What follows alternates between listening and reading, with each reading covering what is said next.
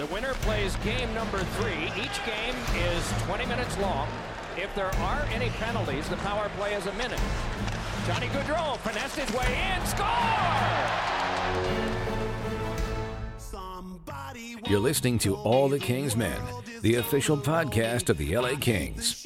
The second half of the game, he has been sensational. Beautiful play there by Pavelski. Burns has scored! Now, here's your host, Jesse Cohen. Joining me now as every week, James Whitlock. How are you doing today, James? Doing great this week, Jesse. Thank you. I am also doing great, mainly because I didn't have any Kings losses to react to. Yeah. Now we had a loss. Yeah, but I mean, it's the All-Star game. Honestly, I won't remember by next week what the scores were or who won. I realized this week, and this is something that occurs to me a couple times every year, I am a deeply unbalanced human being when it comes to my emotional stability, and my happiness is tied in way too much to how the Kings are doing. I think it's a tremendous stroke of luck in my life that they went through a particular string of good years as far as performances at a time where I deeply needed it. Mm-hmm. I shudder to think of what of where I would be or what my life would look like had they professionally or no personally. Personally, like okay. Yeah, I mean, had 2010 through 2016 not been as great as it was. Down in the dumps. Oh, I don't know, man. I don't know. So on a week like this, where there wasn't anything negative to react to, I mean, there were no highs, but there were also no lows. We always say happiness is measured by expectations. Yeah. My expectations were set to 0 because there wasn't anything to expect. Right. So I was great. I had a lovely little week. I loved hearing all the buzz, and it's times like this. Like this All-Star break for me is almost like hockey Christmas. Mm-hmm. Because then there's nothing on the line. Players just get to be themselves. Yep. They get to be around other people. I think professionally they develop more because, now they have to play on a team with some of the people that they're fighting with throughout the season. And now, they've got to come up with a strategy to try and win. And there's money on the line. So it's, to them, it seems like you get more passion out of it than we did in years past. But ultimately, it's just meant to be fun. Was it fun, though? That's what I sort of want to focus on this episode. Okay. So I'll just ask you. Let's go through starting from the skills competition. What to you were the highlights? Like, what was the most fun part of the skills competition? I like fastest skater. Okay. It is solely. It kind of takes the hockey out of it. And it just goes down to pure skating. Mm-hmm. And ultimately, that's the basis of this sport. So to see how technical these guys get to be able to come out of corners and how they do things differently to try and build speed. And then, Ashley McKinnon not being there was kind of a highlight. Really? Yeah, absolutely. Because oh no, I'm blanking on her name. This is terrible. Because Kendall Coyne, is that her last name? Because she replaced him, or because you just don't like because Nathan she McKinnon? Replaced him. No, okay. Nathan McKinnon's a great player.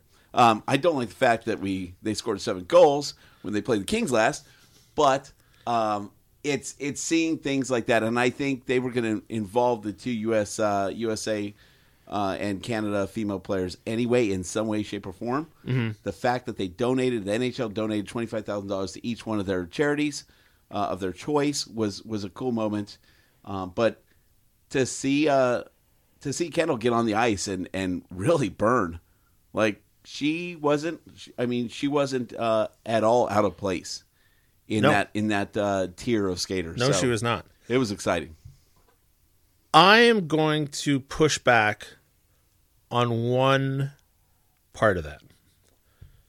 And I asked this question to a bunch of my friends, or I asked a question, and the instant assumption of my friends was that I was one of those guys who was going to say, girls shouldn't participate, this is the NHL, and I was like, no, I don't. Great, good, it's fantastic.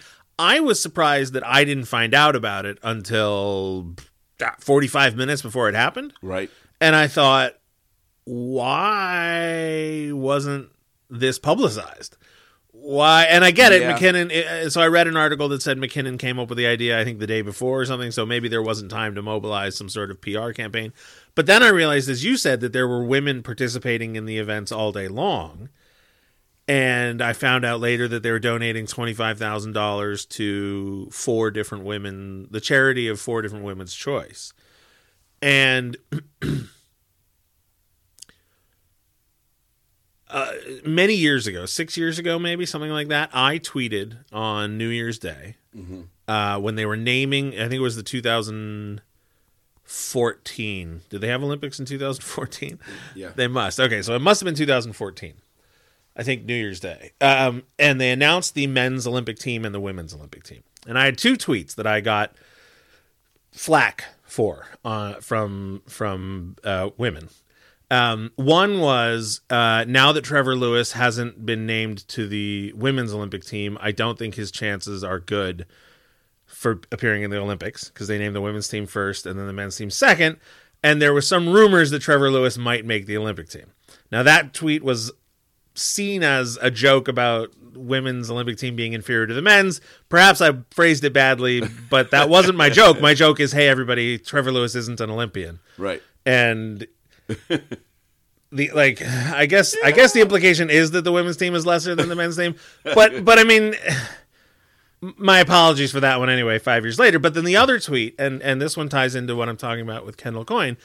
The other tweet was, I said, and I thought the juxtaposition of crass language with serious language would imply my tongue-in-cheekness, but it didn't. People thought I was being sincere. And the sentence was something along the lines of, this is one of those times of year where we put aside misogyny and I can't remember the other word I used, and we pretend to care about broads who play hockey. And like I said, I thought the juxtaposition of acknowledging that we usually give in to, misogyny, etc., combined with me saying pretend to care about broads who play hockey, would imply irony and sarcasm, but it didn't. And in text you can. No, I know. I was young. Text form is the worst way. I was young and new to Twitter. But my point is similar to my problem with the Kendall thing and with the entire weekend on the whole. Why can't there be women participating in each of the skills challenges? I would never expect a woman to be able to win the fastest skater award. Not that that's the point, but just in general, I wouldn't, right? Like, the fastest men are going to be faster than the fastest women. But a woman could absolutely win, could dominate at the accuracy shooting, at the puck control relays, could participate in the goalie save relay, whatever the heck you want to call it. Like, not only could they participate, they could win, they could dominate, they could be publicized. And so my question is, again, and this was my point to the naming of the women's Olympic team during the Winter Classic and then never referenced again on TV for the next 4 years. Do you care about publicizing women's hockey or don't you? Because if you do, you're doing a terrible job. Right. And if you don't, then you're just paying weak lip service to the people that do. And so I don't, like, this is not outrage that they're doing it, right? Like, I'm not saying, oh, women shouldn't participate. I'm saying, if you're going to do it, for God's sakes, do it, right? The NBA pays for the WNBA, or I don't know if that's true anymore, but for the first 10 or so years of its existence, the WNBA existed as a subsidiary of the NBA. They paid for everything. They owned the teams. They paid you know what I mean? They were participating in social engineering, and bravo. I have 2 little sisters. Turns out neither of them particularly enjoy sports, but I mean, I bought my little sister a basketball hoop in 2000 she was born in 97, so I guess 2000 or 2001. She was 3 or 4 years old, and I bought her a basketball hoop because I was like, the WNBA is a thing, and she's, I don't want her to play tennis. I want her to play a team sport. Like, I liked team sports. So I was all in on it. So, like, again, I'm sort of apologizing for my misstatements 5 years ago, but I just didn't understand, especially with the way they have changed the puck handling and the accuracy shooting events, why on earth a woman couldn't have participated in those as well. I think, first off, and granted, I'm all about athletes, but it's really the NHL All-Stars, right? And technically, if you're not in the NHL, then it's So not what, though? necessarily. But I mean, what's to say that someone doesn't make the NHL, and if your skills are good enough to try and do that, then then that's kind of what you're kind of going back to. But if you want to do it, it's like I don't know what the right way is. I don't know what the way is that's not going to create waves like it's like you said, any inferior activity. But they did a race between mascots. Yeah, right? Sharky and they Scary do Yeti. all sorts of goofy stuff. And as I said last time, I would want AHL players. I would want ECHL players. I want KHL players. If we're going to do fastest skater, I want to know who the fastest skater is. If But we're it's going to do NHL. most accurate. It's NHL. But if you want to have a special event that pulls every league in and everybody gets to send 2 people, I'm in. I guess then that's what I'm for ultimately. And mainly because, you said you like the fastest skater. For me, it's boring. And yeah, but I mean that. But it's so fast though. It's like boom, boom. I know, boom, but boom. I don't care. Like I mean, I feel this way about. I think I can't remember if I said this on Wednesday or last Sunday, but unless there's defense in an event, generally speaking, I'm not super interested. I like blocks more than dunks. I like saves more than goals. I like blocked shots more than dangles. I just do. See, I'm getting more into the different aspects of it because I have kids that are little and they're learning a lot of the basics, right? And going through, junior hockey. So I'm watching skating fundamentals, and I'm watching a lot of these things in support of them, right? So I'm starting to appreciate a little more, all the work that goes into something like that, and how does a guy continue to be the fastest skater as just like Dazed and Confused, he gets older, but they keep staying the same age. I was wondering where you're going with that. Yeah, I mean, part of it is, I think, that my favorite player growing up was Robitaille. And so there's a guy who was not the fastest skater. No. Right? He didn't have flashy hands. He wasn't going to deke out an entire team on an end-to-end rush and score some sort of amazing individual goal. But he would 100% go to the front of the net, collect rebounds. He had a great shot. You know what I mean? Like there's everybody talks about Ovechkin's goal where he's sliding on his back and he reaches his arms around his head, and everybody talks about that as being the greatest goal anybody's ever seen. Robitaille has like 3 of those in his career. Yeah. And nobody ever talks about them. Or there was one, this is not Robitaille, it's Gretzky, but Gretzky took a shot, it bounced off of some dude's back, popped up in the air about 20 feet, and then Gretzky baseball batted it out of midair off of bouncing off of somebody's back. Like, to me, those are but anyway, that's not the point. Brown did that this season. Yeah, so the point is, for me, when it comes to fastest skater and everything, the guys that are fast, and the people that aren't. And so it just doesn't, you know what I mean? Like, so I thought it was great that she participated in the fastest skater award, but like I said, I would have way rather seen what the most accurate shooter from the women's Olympic team versus, because like I said, there was never any way that she was going to beat Connor McDavid. Like, nobody's going to beat Connor McDavid. Yeah. I mean, that dude, although somebody in the AHL did. I don't know if you saw that today. They had the AHL skills competition, and the winner was faster than Connor McDavid. By like half a second or something. Wow. So, I mean, but anyway. It goes to that point, though. It doesn't mean just because you're in the NHL that you're going to be the best at that in the world. Right. So, moving on, we had the... Before we do. Yeah. Best goal of the games. Mm-hmm.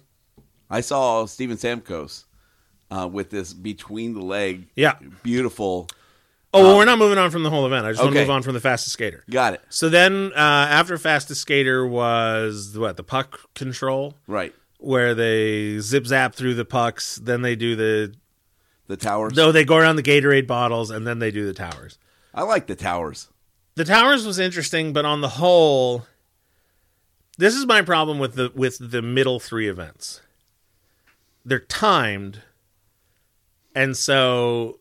you have this moment where you realize, oh, this guy can't make it anymore, right? Like whether he flubs the first tower or the second tower or whatever. Uh-huh. And now we're just sitting there, right? Or whether it's the passing into the little buckets, the little nets, whatever. Now you're just sitting there going like, okay, I got to wait 3 minutes for this one version of this event to be done. And then I got to watch another guy do it, and it's going to be 3 minutes. And there's no, like, I don't particularly love the fastest skater, but I at least understand it, right? I can at least go, man, that guy's fast. And I do, right? As I'm watching it. Under 15 seconds every time. As I'm watching it, even though I don't care, I am at least impressed. Yeah. I'm going like, wow, those guys are fast, or wow, that girl is fast. When it's the puck control thing, it's just like, okay, none of them really messes up on the in between the pucks, right? Somebody might miss their stick, but it's not the same as when that guy from Dallas blew out an edge turning the corner. Yeah. Then none of them messes up going around the Gatorade bottles, which I still think is weird that they're tiny Gatorade bottles. Like, make a giant cone and put a Gatorade logo on it, but whatever. And then the tower is like, it's interesting, but if they mess up, then it's like, well, they got to go retrieve the puck, and then they're going to do it. So it's like a second serve in tennis. They're going to do it slower because they just faulted, so they don't want to mess it up again. So they're going to go through it. And then the passing one, the same thing, right? Like, it's, to me, I said this on Twitter, but it looked like turnover passes rather than breakout passes because of the way the cardboard cutouts were slanted. And then the little buckets, you're just waiting and waiting and waiting and waiting, and the guy's missing and missing. But they're missing by like an inch. Right. So you're just like, hey, can we please just credit the guy with the Yeah. move on? And then the goalie thing, I didn't understand why some of them went long. I guess the first one is just 10, then the second round is 20, and the third round. So I didn't. It's just too, I don't know. If you want to watch puck control, just watch how Gaudreau did it. I mean, not only did he win it, but he was smart about it. He came up to the towers. He took it slow. First of all, he coasted into it. Yeah. He waits for the light, and then he sets and moves his puck. And then it took him longer for the setup, but he didn't miss anything. I mean, Right. that's the whole point. Do it right the first time, and then you move on. You don't have to. And then because the announcers have this pace, right? They assume this is Right. going to take blah blah blah seconds, and then they have this content for this player, and then they mess up. And then they mess up again, and now they're just trying to stretch. Right. And it just becomes very awkward, I think, from the announcing standpoint, too. But I think that's one of the fundamental flaws in those two events, the passing combine and the puck control relay, whatever you want to call it, is that they decided to make them timed events, which means that as soon as the winning time is established, and in Gaudreau's case, I think he went first, right? Mm-hmm. Everybody who goes after him now has a clock running in their head, which causes them to screw up. And then each one gets like progressively longer and longer. Like, find a way to make it not timed. So take the clock away, make it each station points. Find a way to make it accuracy driven. Make it points, and then or something. and then I don't know. good. Or in my mind, scrap it altogether because I just don't care. But that's that's me. The goalie one, they need to come up with something. I like what they do in the AHL, which is the rapid fire contest, where they just have two guys just firing. Yeah. Because the breakaway, and it's, I don't know. And then I love accuracy. I love the accuracy shooting. The hardest shot, again, I've said it before, I don't particularly care. Steven Stamkos didn't even break 100, I don't think, or maybe he did on his second attempt. Mm-hmm.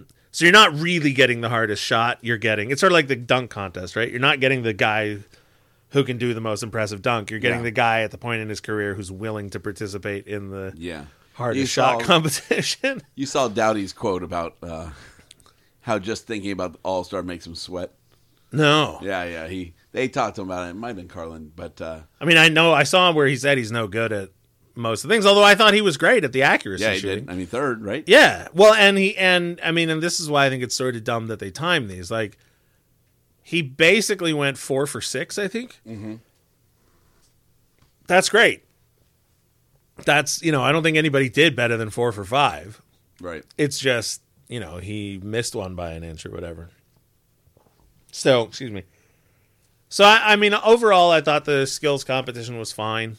It's always fine, right? I mean, I make these big statements about how I don't care and I don't like them and I would change it, and I would if it were up to me, but I don't think the changing it would actually make any significant difference. I don't think like, we all watch. I'm sitting there on Twitter and people either like it or they don't, and there's plenty of people who agree with me, and there's plenty of people who disagree with me, but we're all watching. Right. So, whatever. It is what it is. I'm not vain enough to think that somehow, my opinion on this is so clearly the correct. So let's go to the games. The Pacific lost for the first time in the preliminary round in first out of 4 times. And they lost badly. Fantastic fashion. Yeah. Like, they went for it. It was close for a little while. On a scale of 1 to 10, like, honestly, how much do you care? I don't. I cared when it was in L.A., and, you know, we've got Doughty and Carter, and people are scoring goals, and we're high-fiving as Kings fans, and we're hearing, you know, we're able to do our goal chant. That I cared about. This one I didn't care about so much. Same. And what I'm trying to remember, and I can't, what I'm trying to remember is, did I actually care more 10 years ago, 15 years ago, 20 years ago? And I honestly don't know. My recollection is that I did, but I probably didn't.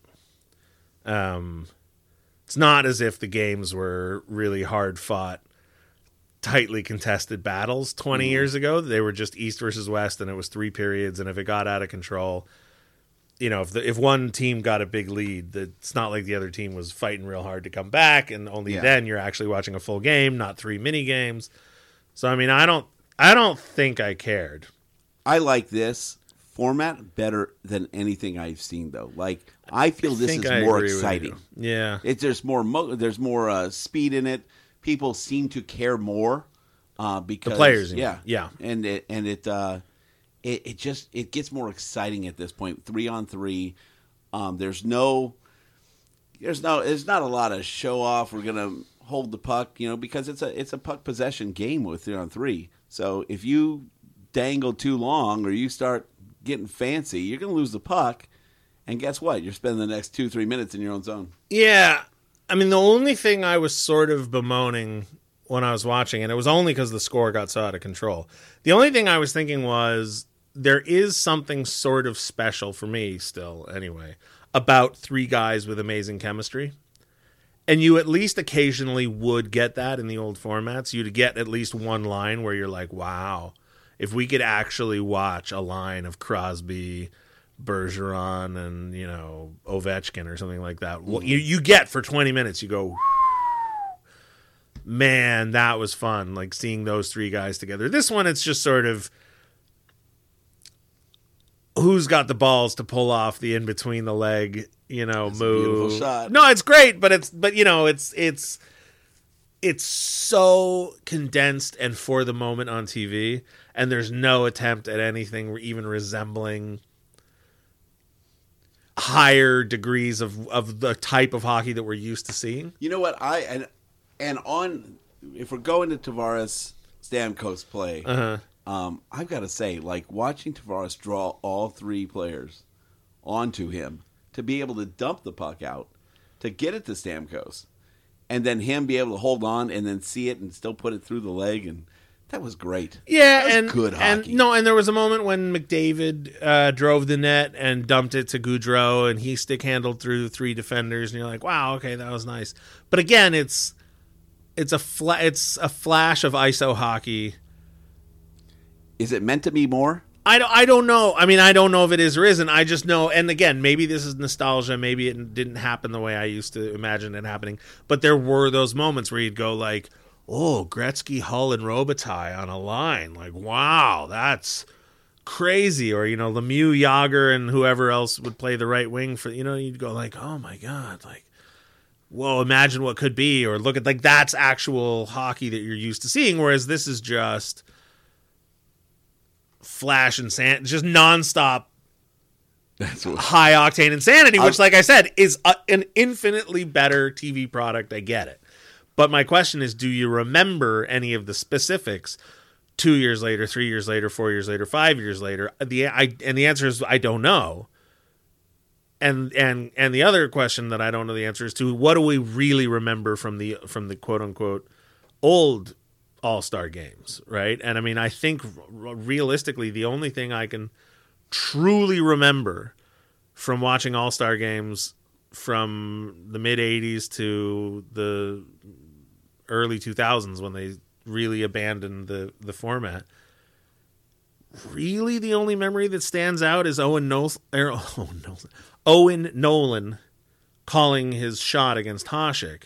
He's on a breakaway and he points at the net, and then scores.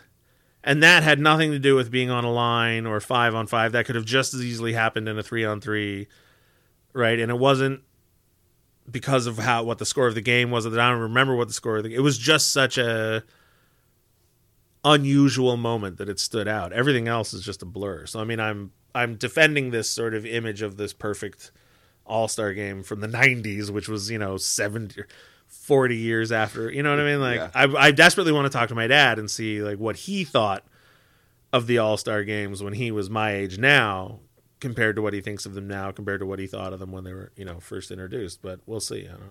Yeah, it's. I think at this point, I think you get more opportunity to connect with some of those plays because there's more of them. Mm-hmm. And it. I still get that feeling of seeing, your favorite player playing with some of the other greats, because now that the teams are essentially, I mean, they're roughly the same size if you're looking at it. But I think it just seems to be a little more evenly spread out, and you get to see some of the stars from all the teams play together. And that's, for the game portion of it, that's the way I think it should be. It should be just this camaraderie. Everybody's in the same. I do like the fact that they have teams on their jerseys. See, I didn't like that. You didn't like that? No. Oh, I like that instead of the NHL emblem. That's interesting. Part of the reason I didn't like it is, well, first of all, it was all black and white.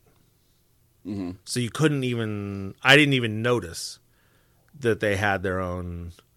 I mean, I knew, right, because I'd seen the jerseys, but it wasn't until the end of the game when Doc Emmerich was like, and for the first time, they're wearing their own. It's not what Doc Emmerich sounds like, but in my, 20s. Yeah, that's right, 1920s Doc Emmerich. For the first time, the NHL All-Stars are wearing their own logos instead of the logo of the National Hockey League. But I mean, I like All-Star jerseys. If we could just get that announced for the whole All-Star. You want me to do the entire podcast like? All right, that might win. No, but I like All-Star jerseys, and I like that every year there's a new iteration of it. And some of them are ugly, and some of them are great, and they reflect the era that they're created in. And, the hyper neon ones that everybody complained about, I actually kind of liked. I liked white gloves with the white jerseys.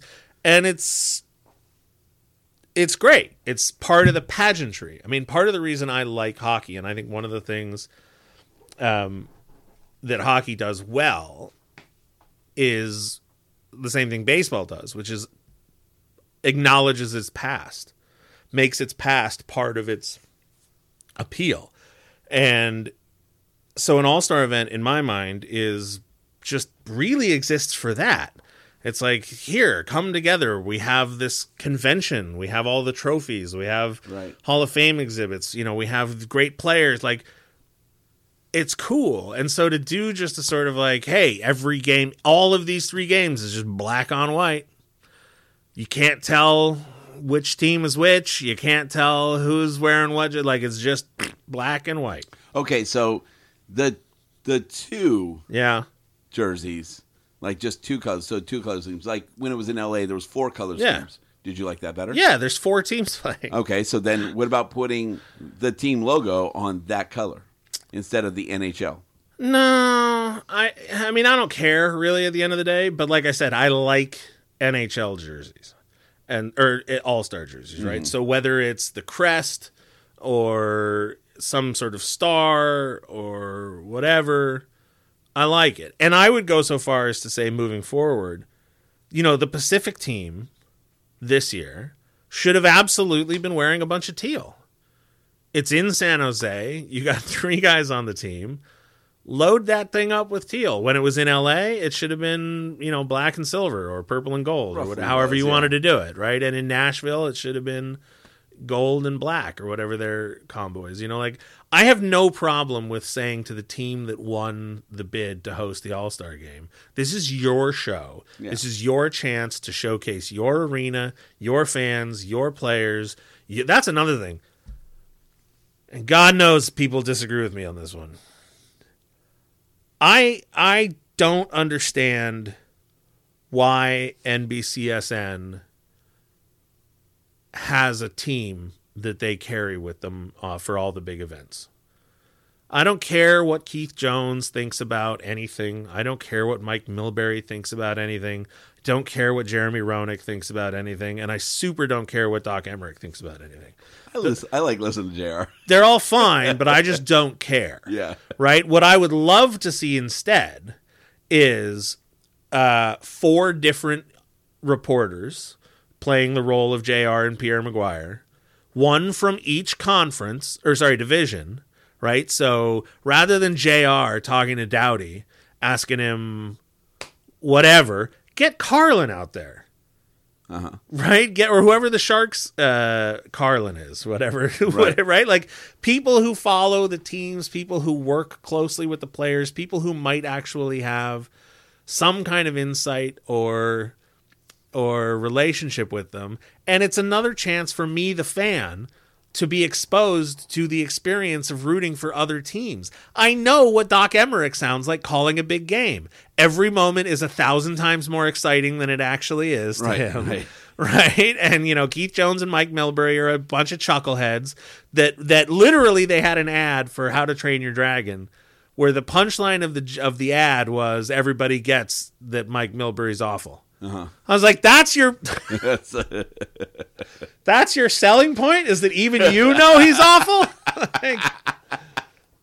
So why not have, it's an opportunity to showcase the talent from around the league. Why not showcase the talent from around the league? Why not have the San Jose Sharks guys calling the game? Why not have the San Jose Sharks reporters being the one interviewing the players? Surely the Sharks have a radio team. Surely they have a TV team, and surely they have reporters and and bloggers and people covering that.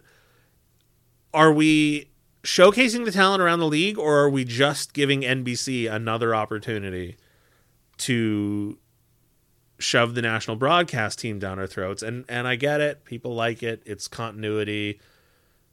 But I just don't.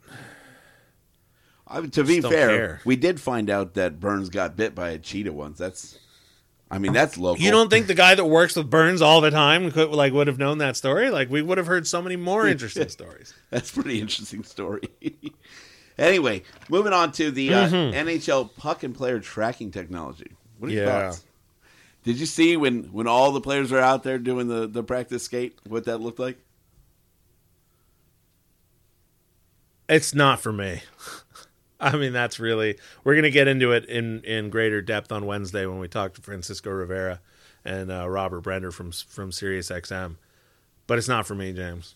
They do say that we can do a certain measure of it on a large linear screen, and we also want to make sure that we don't obliterate the experience for our Avids fans. So too late. I mean, they're trying to make it so...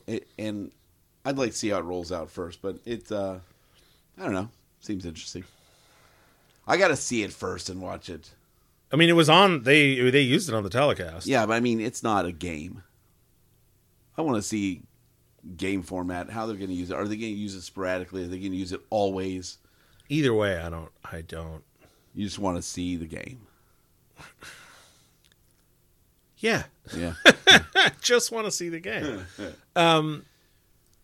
I think I've referenced this before, but there's a talk I was listening to, and the guy was talking about tools, and he said that there are some tools that inarguably improve the human existence, and there are some tools that unquestionably weaken the human existence. And the problem is you don't realize it until the tool gets taken away. Mm-hmm. But the point is, I have learned how to watch a game and be aware who's on the ice and where the puck is without benefit of a trail or names floating above the players or any of that stuff. Right. I don't think new fans need it. I don't think it's actually beneficial. And so when you add it, for me, it just distracts me, right? My eye I cannot help but be drawn to the giant floating box moving around the top of my screen. And the trail, I'm no longer watching where the puck is. I'm watching where it just was. And I cannot tell you of a worse way to watch hockey than watching where the puck just was. Right. I don't watch, and I've said this a million times, I don't watch where the puck is. I watch the players. and their movement and their reactions and their focus of their focal attention tells me where the puck is. And invariably, you will catch glimpses of the puck if you're watching the players. And so I see all these things saying, this will help new fans and this will help blah, blah, blah, blah, blah. I don't believe it. Yeah. I truly don't believe it. I mean, I don't think that's how you make new fans. I don't think there's a ton of people who are sitting there going, gosh, I see all this excitement around hockey. I see all these people talking about it. My friends love it. There's a team in my town. It's on TV. I can't watch it because I don't know who's on the ice and I don't know where the puck is. It's just too hard. Like I said, it's not for me. It's just not for me. Most of our games aren't on NBC anyways. Well, doesn't hurt us there. but I mean, but my fear is that I'll be watching the Stanley Cup final and it'll just be like watching a video game because the names will always be up there and there'll always be a trail. And I got to be honest, I don't know if this is true or not yet, but if they do it constantly, it might be enough for me to not watch. Wow. I don't like it. It's distracting. Hot take. Now part of that is because my team has won the cup twice. And I've watched enough hockey at this point in my life that like if I miss a Stanley Cup final, I'm not going to cry over it, but I just really don't like it. Now you talk about tools, and I wanted to get your thought on a tool called Gritty. I feel like the NHL is still forcing him down our throats, where he's involved in everything, and it's to me starting to feel a little desperate, a little old. Here's another hot take: we're doing it to ourselves because it gets so much media. The gritty phenomena is not. I refuse to believe that the guy who invented Gritty and the guy inside the suit and the league and the Flyers thought to themselves, we are going to introduce this featureless, terrifying orange blob with googly eyes, and it is going to become a cultural phenomenon within the calendar year. Not at all. Like, there's no way. That was not a plan. There's no way that was a plan. There's something about our society right now where novelty rules the day. Whether it's, New York subway rat eating a slice of pizza, or it's, what are those? Yeah. Or any sort of nonsensical, meaningless, momentary piece of nothing. We're just in a free-for-all Black Friday type, fist fight to mine every bit of novelty entertainment out of it we possibly can. And Gritty is just like the perfect storm of featureless nothing. You can map whatever you want onto Gritty because Gritty isn't a thing. It's just, why am I always angry when I come to? I love it. He's just a featureless orange blob. Yeah. There's nothing about him. I will say, Gritty had in his camp, when they started, he had the social media mentality of how to market. Like, if they put a marketing team on it, like, how are we going to get momentum with this thing?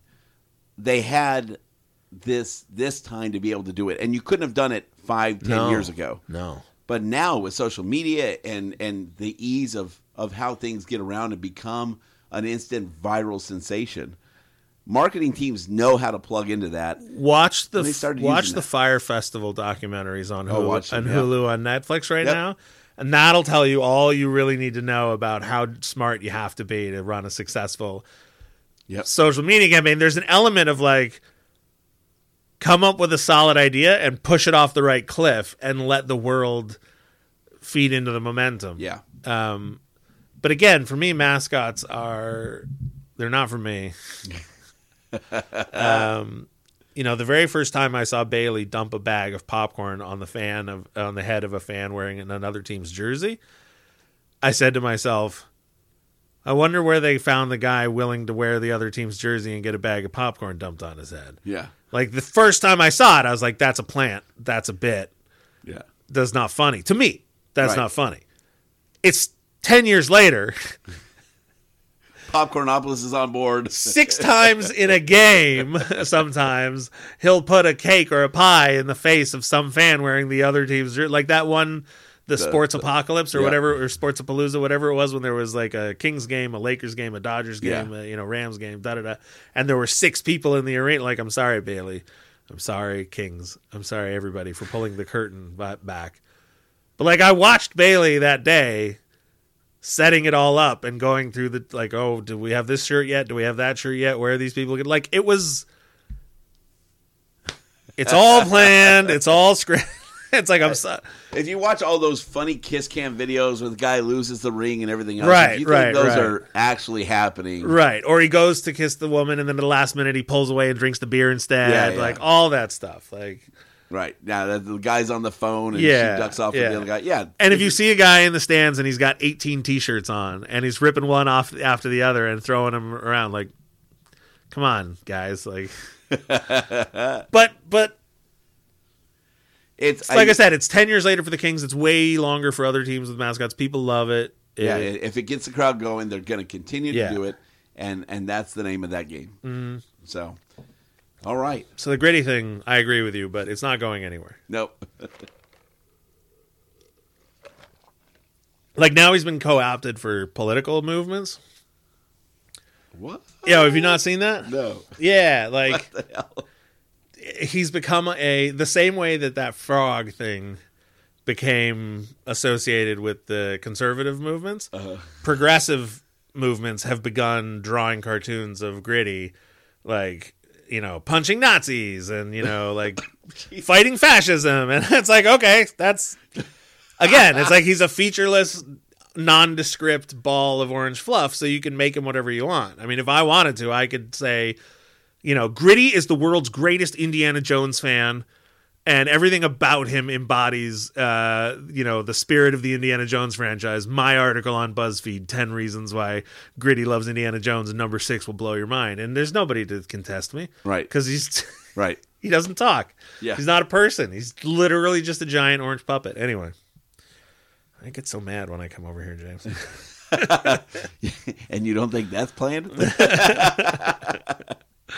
It's just good talk. And Yeah. finally, your thoughts on the trade? Dominic Kubalik. Yeah. For a 5th round draft pick. I like it. I think he's 23 years old. My general thought these days is, once a player reaches a certain age, you have to stop thinking about them as a prospect. And I think 23 is probably about that age. I saw somebody saying, okay, this is great. He was never going to come over. Now let's focus all of our attention on Nikolai Prokorin. And who's another Russian prospect that the Kings have. And I was like, oh, yeah, I remember him. And I looked it up, and he's 25. And I thought, probably time to trade him for a 5th round pick, too. Like, if you can turn a 23-year-old guy who's never played a game in North America, who you drafted in the 7th round, who may or may not ever agree to come play for you, if you can turn him into a 5th round pick, good on you. Probably won't amount to much, but it's another roll of the dice. So I like it. Well, word on the street is that he didn't have much interest in signing with or continuing with the Kings anyway. So, I mean, I hate to kick us when we're down, but would you? no, not at all. Not at all. I mean, going to Chicago isn't much of an improvement. But he didn't have a choice in that. I mean, he played 3 years in the OHL. He didn't have a ton of points, so I don't think there's much lost here, and you pick up a 5th round draft pick. Let me ask you this. We did the over-under on Wednesday. Now it's 4 days later, so you'll have an advantage here. But how many trades do you expect there to be by Saturday? For the Kings. Yeah.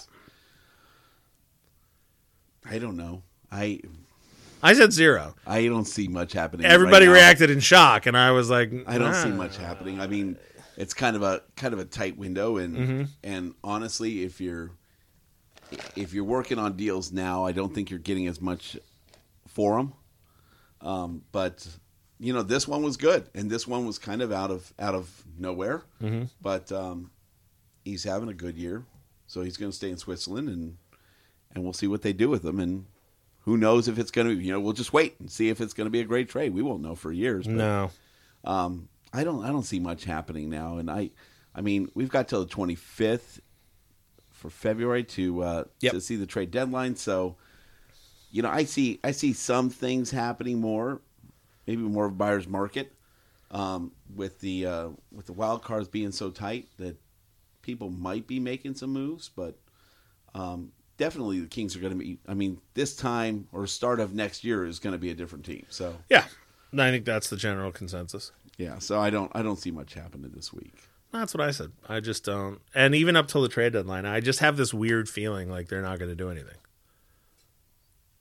If it has a chance to change chemistry, like locker room chemistry, and improve the morale, I think it's a good move to make now. Which you could. I mean, you're not at that point. You're not trying to be phenomenal in the postseason, but you at least want to get your team on the tracks. And right now, they're on and off, and this team needs something to make it more consistent and start to develop a cohesiveness. And so improve the locker room if you can. If there's any issues there, make that move. Yeah, I mean, we've all heard all the arguments for and against.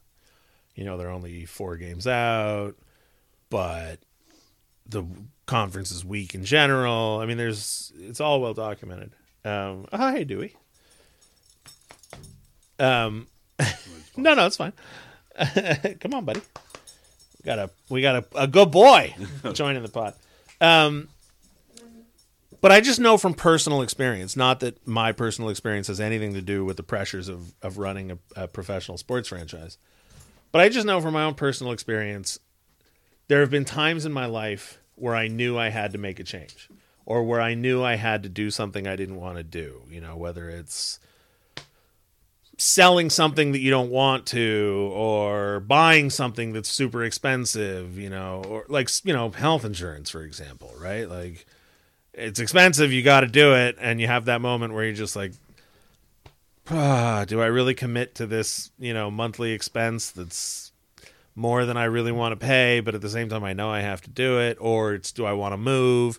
Do I want to break up with this person? Do I want to ask this person out? Do I want to find a new job? Do I want to quit this job? Whatever it is, you reach these crossroads in your life that are they're tough because even if you know it's the right thing to do, or if you're unsure but you think it's the right thing to do, it means disrupting everything about your routine, and it's hard. And sometimes that delay, sometimes that refusal to make a choice in the proper moment can cost you a lot. And sometimes making the difficult choice earlier than you normally would sometimes can bring you great rewards. But I mean, there's a reason that there's a ton of axioms about, he who hesitates makes waste, or I think I have that right, or a stitch in time saves 9, or whatever. Like, so if I'm Rob Blake, or if I'm Luc Robitaille, or if I'm any of the other higher executives, or the owner, or whatever, it's tough, right, to make that decision of like, this is a core, this is a group, this is an identity, this is a whatever that we've been committed to, that we've been on this path for 10 years. And where there's no guarantee that changing is going to bring any success, because there's other teams out there that are good. There's other teams out there that are faster, younger, stronger, blah, blah, blah, blah, blah, blah. It's hard to pull that trigger. So, It is, I think it is, in a sense of instant gratification, right? You have to understand that change does take time, that development of players does take time, but you still have to sell tickets. So it's not like you can just ask people to just, hey, let's go along for this 4-year ride, 5-year ride, and continue to buy your season seats. We know we're going to suck, but we'll look forward to seeing you at every game. That's not a conversation a fan wants to hear. Someone that's shelling out thousands of dollars wants to hear. But at the same time, it's a conversation I think everyone should expect, because putting those type of pressures on an organization to get it right the first time every time is just not. I don't think it's fair of a fan to do, even though, everybody wants, if you want that success, we all have to pitch in, right? And the fans play a huge part. The fans pay a ton of money to come to games and to buy merchandise and to help fund. I mean, no sports team is going to survive with no income. Right. Well, now you're getting into one of the fundamental misunderstandings of how fans spend entertainment dollars. Mm-hmm. When I go to the store and I buy a product, generally speaking, I know what I'm buying. When I moved into my new place, I went out and I bought myself a set of tools because I knew I was going to need tools and I didn't have them. So I went and I bought them and I know exactly what I got. There were 5 different sizes of tool set with varying, amounts of stuff in it. And I bought the one I wanted and I've had 0 complaints about that, expense. Right. It's a one-time expense for a lifetime of use. If you buy tickets to a sporting event or any live entertainment, whether it's a musical or a play or a sporting event or whatever, you don't know. It's not a purchase. It's a gamble. You're spending money to be entertained. Well, but you don't know. You know what you're getting. But a not necessarily. What about all those people who ever bought tickets to a Guns N' Roses concert and they didn't show up for Fire Festival again? Yeah. Well, but I'm saying, I've been to concerts that were great and I've been to concerts that were terrible. But I don't get my money back if the concert's terrible. I can't think of a concert I've ever went to that's been terrible because you know the artist. You like artists that are consistent. But like I said, if you're a Guns N' Roses fan, okay, and they're 2 hours late, or they don't show up at all, or the concert gets canceled, or there's a riot and the seats are torn out and tossed from the second balcony, and Metallica says they're never going to work with you again, money down the drain. That kind of sucks. I'll get that. But with sports, I agree. Yeah, I mean, it is a gamble. Even at the peak power of a team, even at the peak of a team's power, you could still buy tickets and go to the one game out of the year that they get their doors blown off and don't show up and are terrible. And that's going to happen regardless. But I think you're more willing to accept that if you're still with a winning team, a top tier team. But when you're with the 31st place team and you get your doors blown out on the one game you go, I think you're a lot more upset. But you kind of should expect that. Yes, but I mean, then it starts getting into what everybody wants out of it. If you're a huge hockey fan, or if your kids are huge hockey fans, and you take your boys to a game, and you don't really care what the outcome is because you're going because you want your kids to see. Right. Even if it's a great game, let's say your oldest favorite player is Adrian Kempe, and in the first period, Adrian Kempe gets a game misconduct and is out of the game, and is thrown out of the game. Yeah. He's bummed. I won't forget it. I mean, he won't forget it though. Yeah, but you've lost that gamble, right? Yeah. For example, my dad and I, 2012, we went to one game for the first 3 rounds, and 2 games in the Stanley Cup final. Now, the Kings only lost 1 game in the first 3 rounds, and I'm pretty sure my dad and I went to 2 of them. Oh, wow. We went to the 1 game they lost against Vancouver. We saw them beat St. Louis, obviously, because they swept them. And we went to the 1 game where they lost to Phoenix. Now, we were at the game where they beat New Jersey 3-0, I think. Maybe it was 4-0. I can't remember now. And we were at the Stanley Cup winning game. So those were wins. But the 2 games that we went to where they lost to Vancouver and Phoenix, those were losses. I could have done without going to those games. Right. As much fun as it was to have gone and been part of it or whatever. They only lost 4 games the whole way, and I was there for 2 of them, and I could have done without that. Now I'll tell you what, I might have a sick head, but I'll tell you a little story, and I feel like this is important because I went to the Rams Cowboys game, This year? Yeah, this year. Okay. So for the playoffs. And Rams win the game, going home, take the Metro. First of all, first time on Metro, amazing experience. Yeah, it's good, right? Yeah, so I come into Long Beach. I'm going to Uber back home and Lyft, whatever I used. And I get there, and there's a guy with his son talking to my driver. Doesn't have his phone. Can't get... Just trying to convince him to give him a ride? Yeah, or call somebody from Lyft, and I don't think he really knew that, like, these guys don't all talk. Right. He's like, can you just call somebody else and send another car here? Right. Like, sir, it doesn't work that way. I'm talking to the driver on my phone while I'm walking up to this so I can hear the conversation. And he's from out of town. He flew in from Utah. Brought his son, they're Cowboys fans, brought his son to his first football game ever.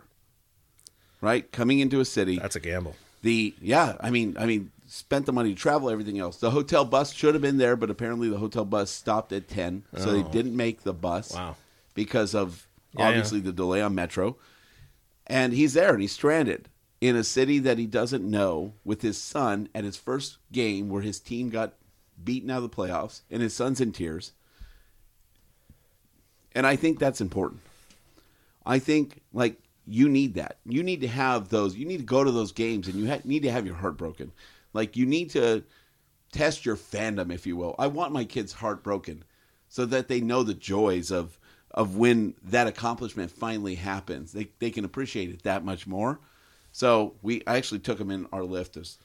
Took them to their hotel before we went back and add them to my ride. But the important thing was that, like, this dad, I think, although that might have sucked and his heart's broken with his kids, it's important. Like, you have to do that as a fan because nothing's going to be perfect forever.